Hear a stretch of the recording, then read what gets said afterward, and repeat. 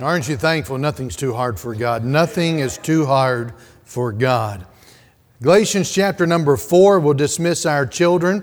And if I invite you to stand as you turn to Galatians chapter 4, ages 3 to 7, our children will be dismissed to the children's program. And they'll be coming back over here for the baptism. So parents, you should be able to get them from here. They'll be over somewhere in one of these front sections. Galatians chapter number 4, and as we stand out of respect for the reading, preaching of the Bible, we're going to look at, as we go through this journey, this series in the book of Galatians dealing with finding freedom. The Apostle Paul is moved into the application or still in the doctrinal section before he gets to the application part, chapters 5 and 6. So he's laying some groundwork that they need to understand. He explained their salvation in verses 1 through 7. He talked about the fact that before they were saved, verses 1 through 3, they were in bondage. If you don't know Jesus as your Savior, you're in bondage to sin. You are a sinner because that's how you were born. You are a sinner because that's what you do. And you're a slave to that sin. You're in bondage. And you take your last breath without Jesus being your personal Savior. You must spend an eternity with everyone else who dies without Christ. And it was never intended for people that God created and Jesus died for to go to hell.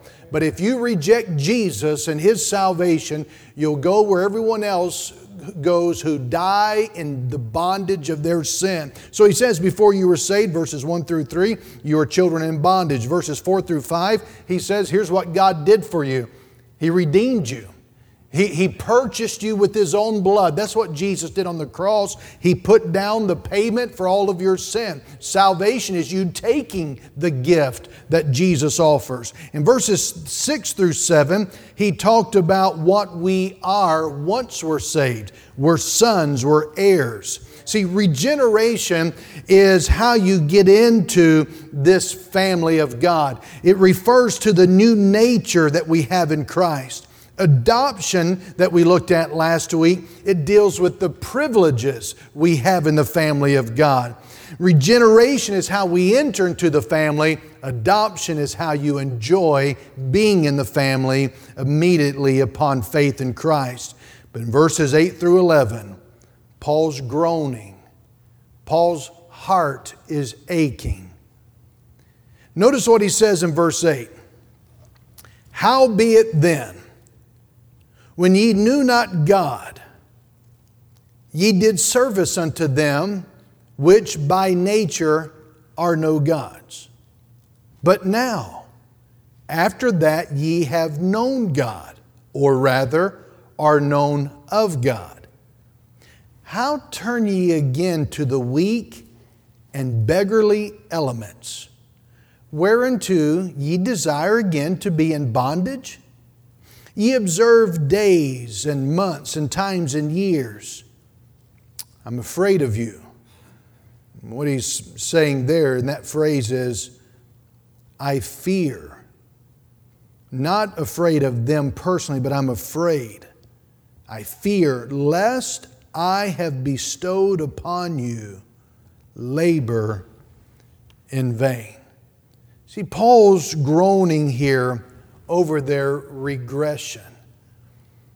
How are they going backwards? Well, he says in verse 10, because you're adopting these Old Testament system of religion, these special days you're observing, these months, times, and years, as special observances. You're going back to ceremonial things and you're trying to find merit in that. And you're looking at that as, well, that ought to go on my spiritual resume because look what we're keeping. And Paul is saying, you're going backwards. And I'm concerned about it. I want to preach to you this morning on this thought. Turning back is not the way forward. Turning back is not the way forward. Or stop trying to go forward with backwards thinking. Stop trying to go forward with thinking backwards. Thank you. Please be seated.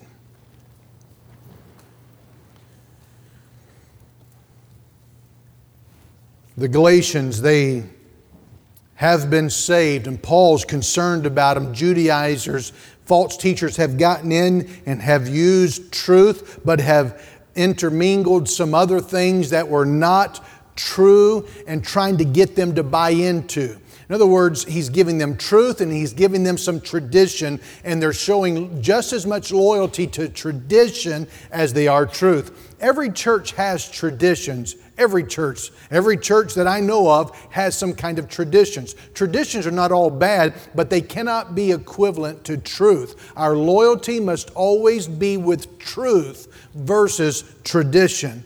And so they started observing things that were in their Jewish system in the Old Testament. And they started going back to that and observing these special days. Does that mean that we as Christians should not remember the birth of Christ once a year, or that we should not observe the Holy Spirit's power being coming upon the church at Pentecost? No, it doesn't mean that unless we are hoping to gain some kind of spiritual merit or favor by worshiping those events. We're not worshiping those events. We're recognizing during those events the one that is to be worshiped. And so they're just simply going back to a system. You say, well, I don't think I observe those kinds of things. I don't observe those kinds of ceremonial things. Well, whatever was in your past, whatever it is that is a system of some kind, habits, thoughts, or practices that would take precedence and you cling to those over submission to Christ, then you and I would fall into the same danger that the Galatians were falling into. We have all probably at some point, somewhere, someplace, where we found in our life that going forward was so hard that we just wanted to turn around and go back. Mount Washington, there's a monument, a stone monument of a young lady who tried to climb that by the name of Lizzie Bourne from Maine. She and her two cousins set out to go up that mountain. And going up that mountain, they started out late. She wasn't really prepared, and she tried to do so without a guide. She got so fatigued, and she was so exhausted. She said, I just can't. I cannot make it. They worked a little bit more. They persevered. And she finally got to a point and said, I can't go on.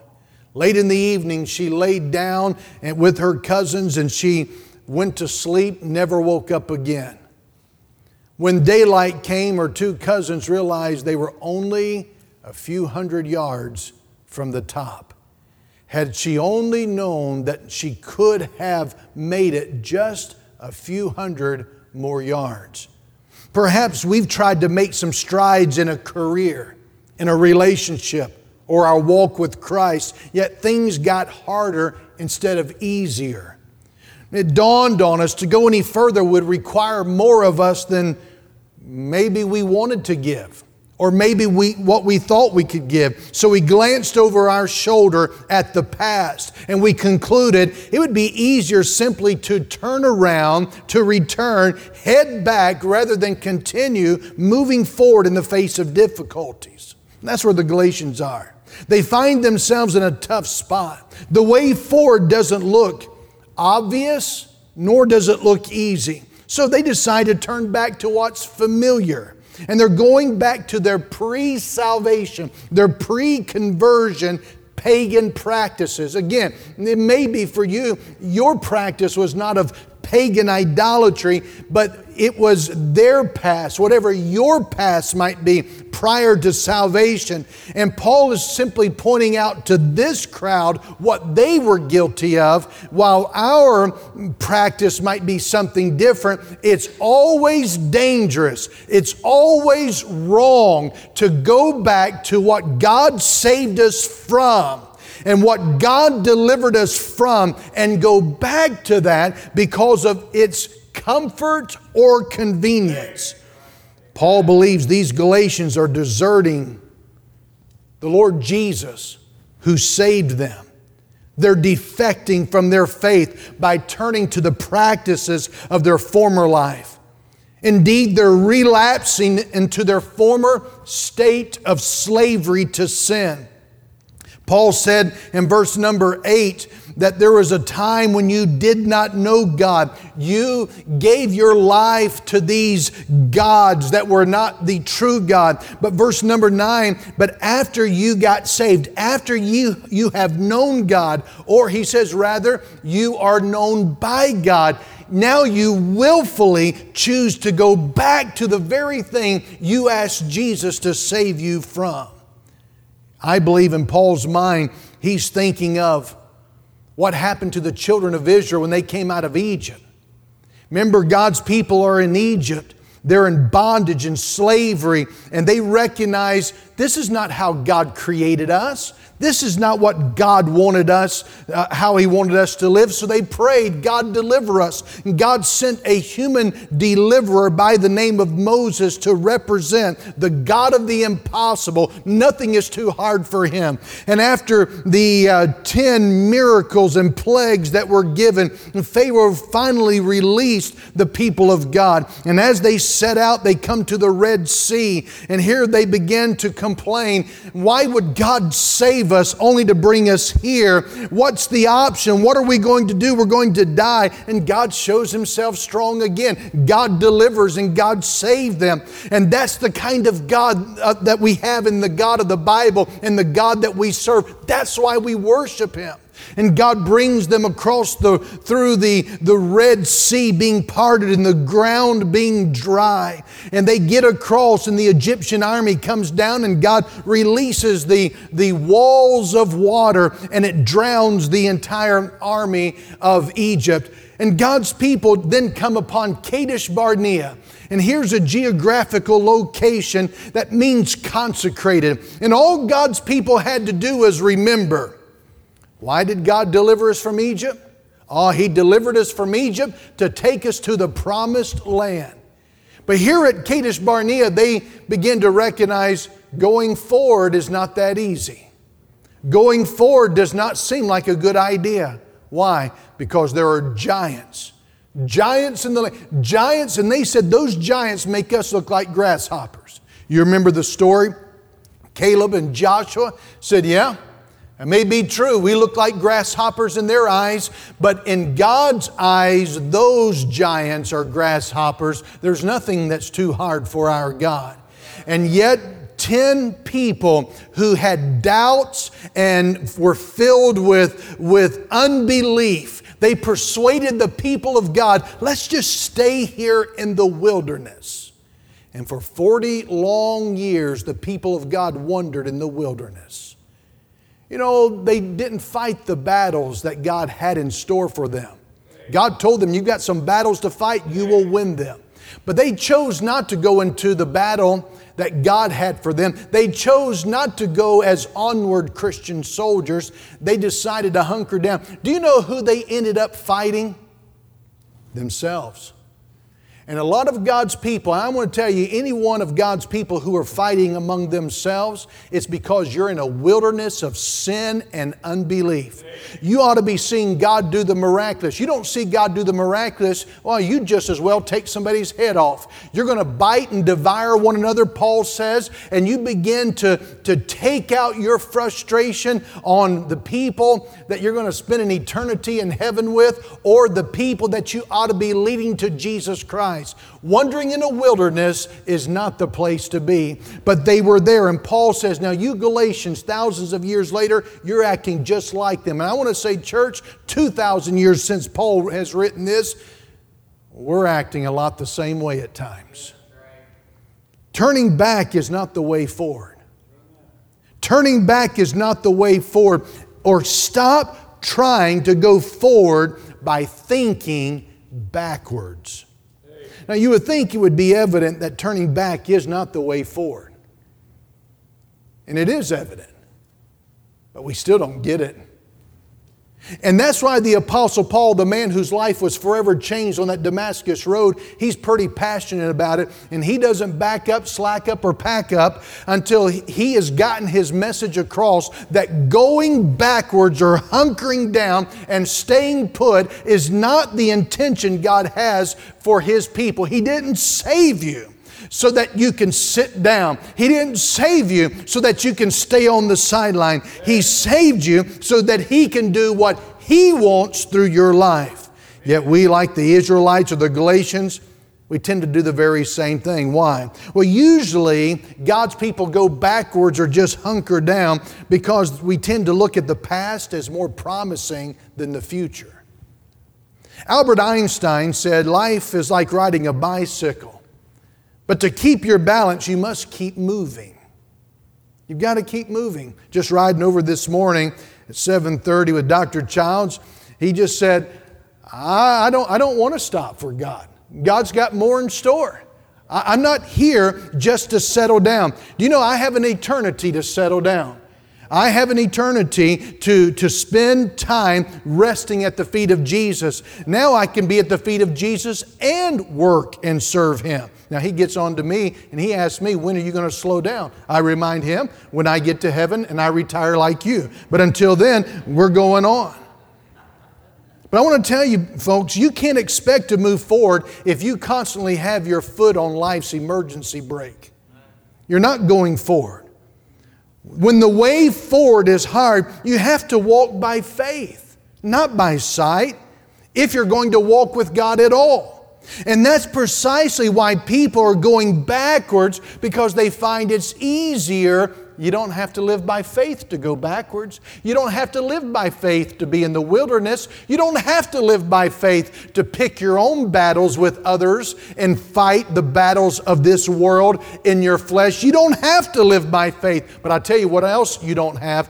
You don't have forward miracles taking place. You will never see them except from afar. And I like what Caleb said of old, I want the mountain. It belongs to me. I'm not going to settle with just looking at it at a distance. I want what God has promised me. Well, we've been there before. We've done it before. Not going to do it again. Not going forward. I'm going to get hurt. I've been hurt too many times. Well, who hasn't been hurt? You getting hurt is why you can't trust.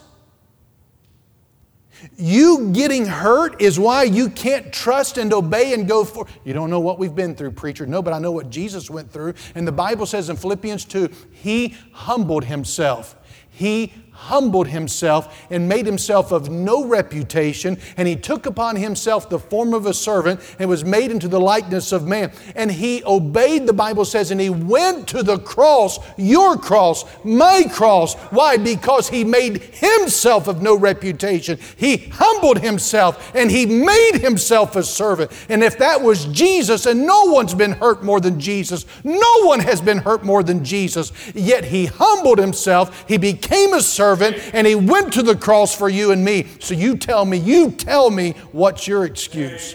I don't care what the previous pastor did to you. I don't care what the previous congregation, I don't care what all of human race or mankind has ever done to you. You never have a reason to not go forward. The only reason you're not going forward is because you think you are more, bigger, you're greater, you're more important than Jesus Himself. And so you won't humble yourself. But the moment you humble yourself, you'll find out, this is where I find Jesus. The moment you take yourself and you make yourself a servant, you'll find out, this is where I find Jesus. And when you become obedient, as Jesus was obedient unto death, even the death of the cross, you humble yourself, you take upon yourself the form of a servant, and you humble yourself, you'll find, this is where I find Jesus. And so you bellyache more and more about how people have hurt you. All you're saying is, I'm the biggest baby that God has ever died for. Why don't you stop being a baby and go forward? You know why you're not going forward? Because you're thinking backwards. Good preaching, preacher. Amen. Well, What happened when the Galatians turned from grace, power, back to law? Back to where I can control what I do, my own destiny. I can protect my own heart. I can protect my own journey. What happens when you do that? You go backwards rather than go forward. Let me give you, I think, 3 things. These will be on the screen here. Number 1, it makes you powerless to even move forward. See, you're going back to protection mode. I can't let myself get hurt again. I've been hurt again. Tell me a person who's not been hurt. I don't think that God can use somebody until they have been hurt. And so you find Jesus as the great example. And Jesus told His disciples that. You're going to get hurt. But what did He say to them? Sermon on the Mount? Blessed. Get excited about it. What did James say? Count it all joy. What did Paul say? Rejoice. And again I say, rejoice. And so, but when you think backwards and you go back to protection mode, I want to go back to my comfort zone. I want to go back to my mommy. Then what happens is you don't have any power to go forward. It makes you powerless. See, when you return to your old way of life, you'll find you're not going to get greater strength to do lesser things. God didn't give David giant killing strength until he went after the giant. God didn't give Peter walking on water power until he got out of the boat. And God's not going to give you forward power until you stop backwards thinking. See, that's what He says to them in verse number 8 and 9, that they're abandoning their liberty in Christ. Notice again, verse 9, but now after that ye have known God, or rather are known of God, how turn ye again to the weak and beggarly elements, whereunto ye desire again to be in bondage? The phrase weak and beggarly elements, I love the beauty of the King James there, but the weak and beggarly elements, it simply tells us the extent of their regression. He says, when you Galatians return to that old lifestyle, you give yourselves to that which will only re-enslave you. Weak and beggarly. He's talking about there's no power in your backwards thinking. There's no power in your comfort zone living. There's no miraculous power, supernatural power of God when you decide, I'm just going to hunker down. I'll come when I want to come. I'll do what I want to do. I'll give when I want to give. I'll be what I want to be. I'm just in charge. Who's Lord? Well, Jesus says, no, you're Lord until you submit and surrender to Him, lock, stock, and barrel. Until then, you are your Lord, and there's no power there. No power. So Paul is in essence weeping over them because they have traded liberty for bondage, power for weakness, wealth for poverty in Jesus. And this is what Paul wants the Galatians to see. You turn back to your old way of life, your old way of thinking, your old habits. You surrender to that which is powerless. Well, you go back to your old habits. And you'll find those old habits have been hanging around waiting for you to come back.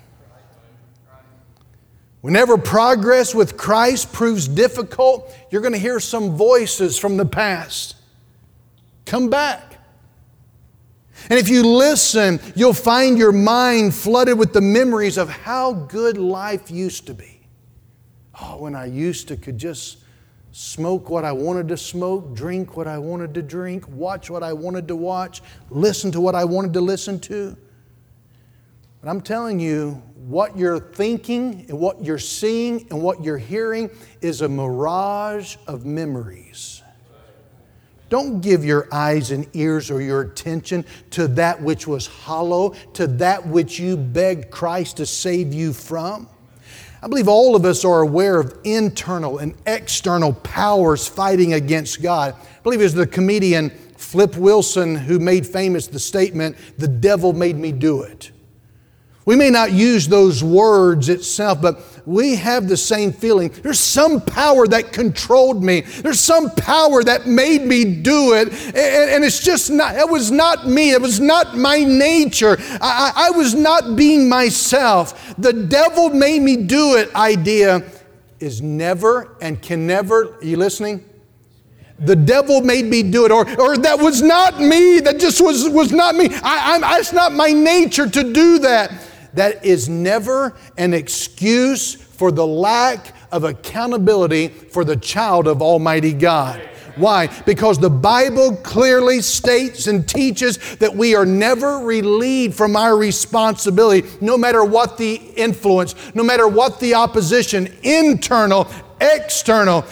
Because these evil forces do exist, the Bible's commanded us to be vigilant against them, to be sober-minded. Why? Because greater is He that is in us than he that is in the world. And so Paul is saying, why would you go back to the weak and the beggarly elements of comfort and convenience? Because it seemed to you like the children of Israel, it was better in Egypt than trusting and obey. It was better back there in Egypt. And what happens is you separate yourself from the miraculous power of Almighty God to go back to the comfort and the convenience because, I don't have to trust God over here.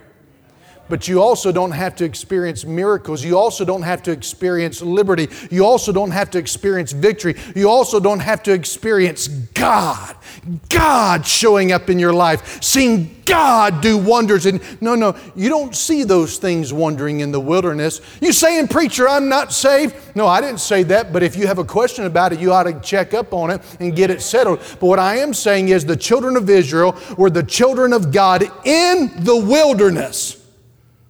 God was still good to them, but He had so much more in store for them. And they forfeited it. You may go to heaven, and you will if you're saved. But you'll go to heaven third class. When you can go first class as a child of God, experiencing God here, and you won't have to be reintroduced to Him when you get to heaven someday. Well, you put your lip out. Some of you, we're just going to park here. Number 2. Let's just park.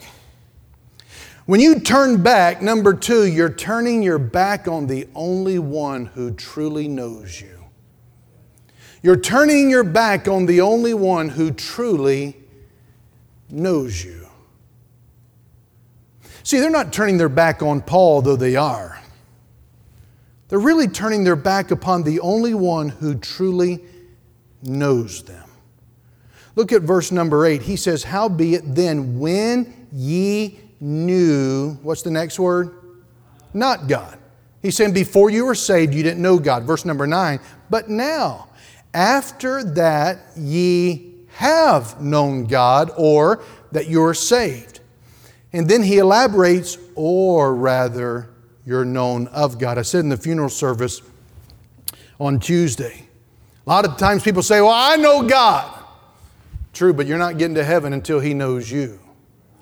And what he's talking about here is He knows everything, but he's talking about an intimate knowledge. See, the Bible says in John, the sheep hear His voice and they know Him, and the shepherd knows his sheep.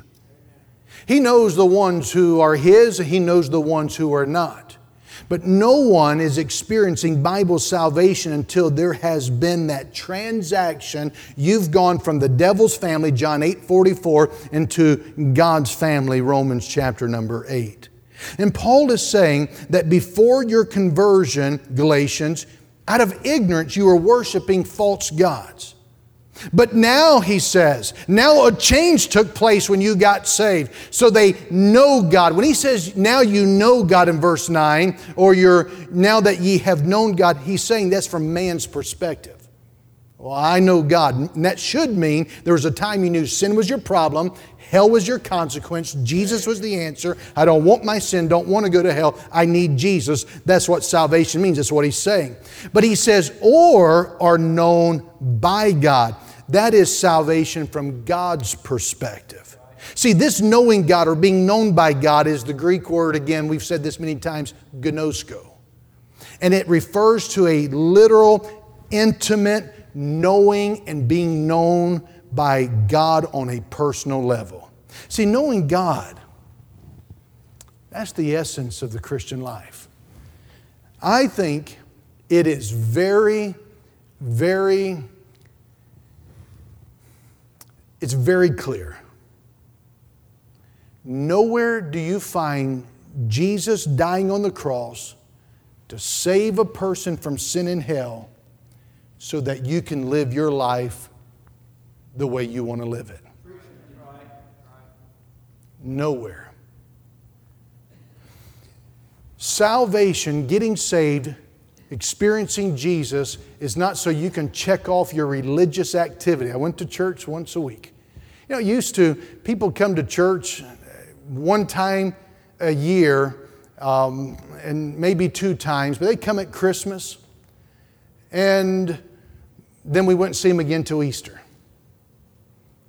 I just feel like I've done pretty good. But nowhere did Jesus die to save you so that you can do pretty good. You say, well, I'm not one of those people. I come every service. But He didn't die just so you can attend every service. He died so that you would know intimately Him. That's why we have discipleship. That's why we have Bible fellowship. That's why we have men's conqueror groups helping men get out of the bondage, out of the tangling of sin, get out of those strongholds. Why? What's the whole purpose? So we would feel bad? No, so you can know intimately the one who died for you, the one who loves you, the one who knows you, the one who saved you. And so the essence of the Christian life is to be known by God and to know God. What matters most is not that I know Him, but the more significant fact that underlines everything is whether or not He intimately knows you. I'm graven on the palm of His hands. I'm never out of His mind. He knows me as His friend. He loves me with an everlasting love. There's never a moment when His eye is off of me or His attention is distracted from me. And there's no moment when His care for me ever fails. Why? Because I belong to Him. I've been chosen in Jesus Christ. I am kept as the apple of His eye. My name's been written in the book of life. I am kept by the power of God. And Paul is saying if you're saved, that's the same with you. And we would be utterly insane to turn our back on that God and go back to the weak and beggarly elements only because it's comfortable and convenient. Paul's been very direct with them in these verses, in fact, in this whole letter. He's gotten to the core of their problem, foolishness. But he's not done saying everything he wants to say. There's another reason why they're turning their back is so insane. And for Paul, whose life was changed when he met Jesus, he takes it very personal. It's implied in his closing pathos-filled comment. Notice in verse number 11. I am afraid of you, lest I have bestowed upon you labor in vain. Here's a third reason that it's so dangerous to go backwards or to try to go forward with backwards thinking. Number 3 is because you squander away everything others have invested in you. You squander, that's a Robbie Autry word there. You squander away everything others have invested in you. At first I thought this was kind of self-focusing of Paul, maybe inappropriate, kind of at this point. I kind of thought maybe we lost momentum, but I know better. I know this is Paul writing under the inspiration of the Holy Spirit, so it's right. But I do these questions. I ask questions to try to get to the right answer. Paul, why are you doing this? Well, here's what I believe Paul is saying. Paul is like a father who tells his son who's just fallen off of his bike and broke his arm. Well, son, looks like I've just wasted my time teaching you how to ride that bike. Well, that's not what he's doing. He's not explaining, because you failed, I've wasted my time. But to understand Paul's comment as more than just sentimental appeal, you've got to remember that his life and ministry were tied to making Christians, those who get saved. His life and ministry was tied to taking people who trusted Christ as their Savior and bringing them to maturity in Christ as disciples and followers of Jesus. And Paul is simply saying, I cannot accept success in ministry as just seeing people take Jesus like taking a ticket to get on a ride. Jesus is not a ride to get you out of hell. Jesus is God who is the way, the truth, and the life. And Paul is saying, I'll never see it as success just to settle with and only to tell people, get saved and do whatever you want to do in your life as is convenient to you. No. Paul's saying that true success in following Christ, serving God, and being a preacher of Jesus Christ and the Word of God is to take people to Jesus and help people to see, stay there, keep following Him, follow Him no matter what. Trust and obey. There's no other way to be happy in Jesus but to trust and obey.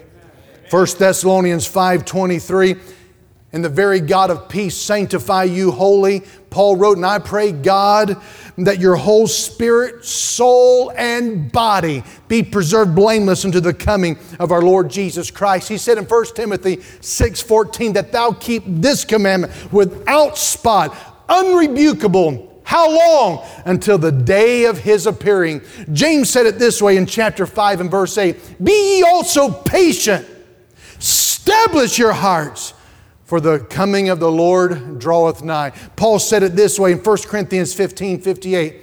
Be ye steadfast, unmovable, always abounding in the work of the Lord, for as much as ye know your labor is not in vain in the Lord. See, Paul's personal investment in these new converts, I think it must be the way a mother must feel for her firstborn son that goes astray.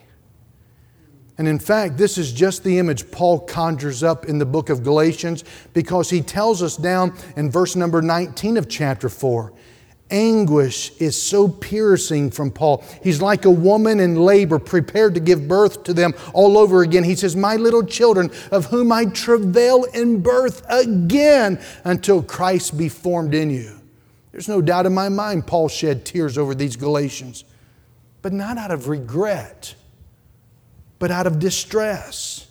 Like a mother, He's given them birth. And like a father, He's invested so much in them. Yet now they're prepared to throw it all away, to turn their backs. They quit. They pout. They look for things. They even complain against Paul. They complain against him. People complain. People can pick up anything and use that as an excuse. I'm not going back. I'm not going forward. I'm not going to serve God. I'll do what I want to do. I'll do it the way I see it. I'll tell you one thing. Don't tell too many times, because you can't afford it. You're going to lose it. And you need to understand that God is for you. Christ died for you, but He didn't save you so you can stay in the comfort of sin, in the stronghold of sin. He didn't save you so you can go back to the weak and beggarly elements.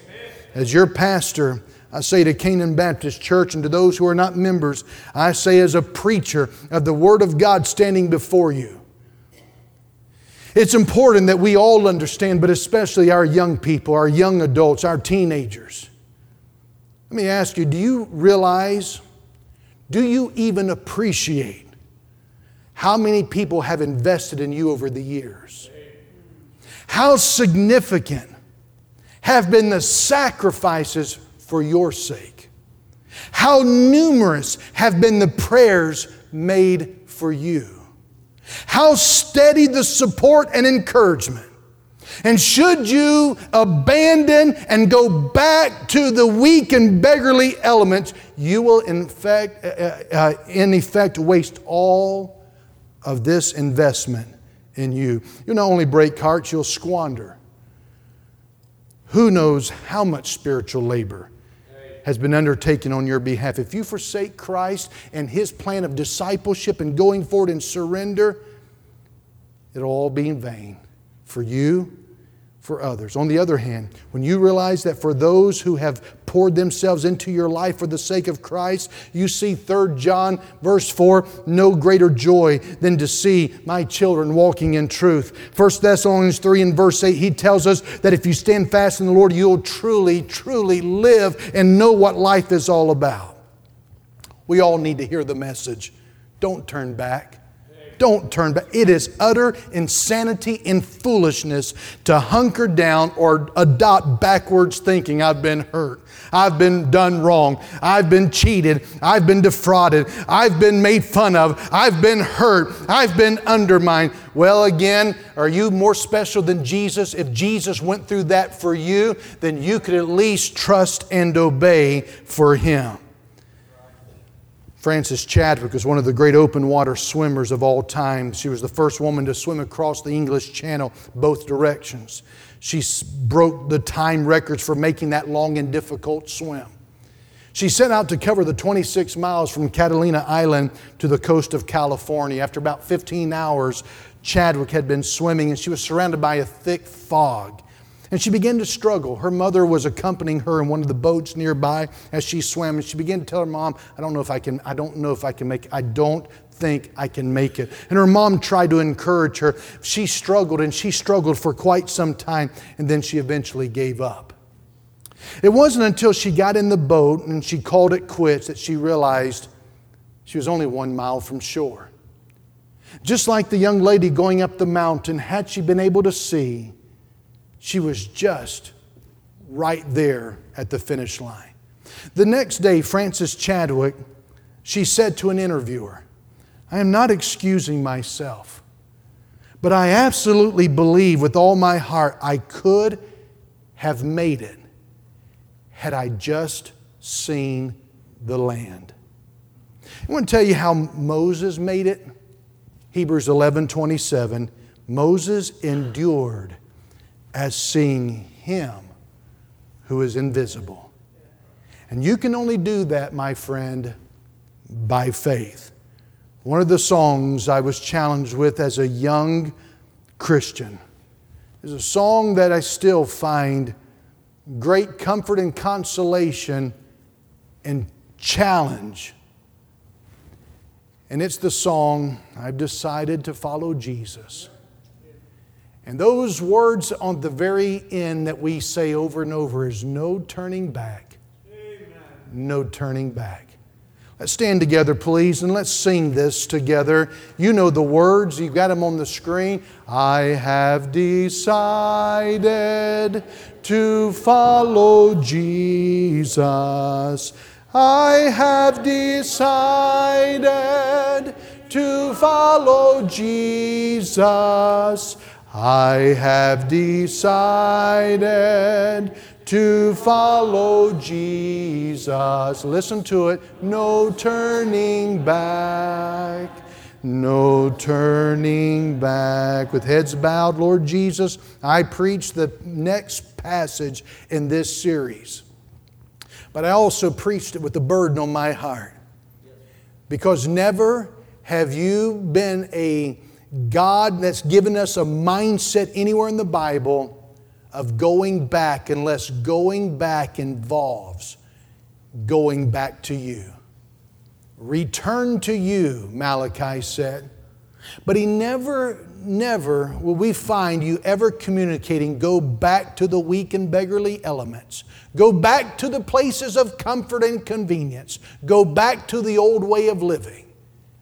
Lord, would you do something in our hearts? Somebody perhaps is right at a point where they're willing to throw in the towel and give up. Just ease up and settle in the wilderness of sin and wondering. Lord, would you help them to see you've got enough power. You're the miracle working God. You want to deliver, and you can deliver if they'll but trust and obey. So would you help now, I pray. With heads bowed, the piano will play, and if God's spoken to you, I invite you to come. If you're not saved, listen to me. Church membership doesn't save anybody. The church didn't die for you. It can't save you. Your good works can't save you, but Jesus will. If you get serious about Jesus saving you, He is already serious about saving you. Would you come? We can take a Bible and show you how you can be saved. I wouldn't go out of here and gamble with my soul and go out of here and risk dying. By the way, you will die. It's appointed unto man once to die, and after this, the judgment.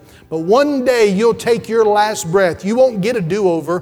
What you do with Jesus here determines what He does with you then. Will you take Jesus by faith to be your Savior? God's people, you can't go forward with backwards thinking.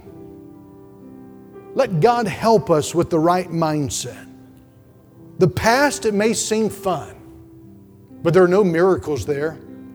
And it only leaves you with regret. The thing about serving Jesus I love, one of the many things, is that you can serve Him with no regrets. No regrets. Oh, that only comes when you trust and obey. How about it?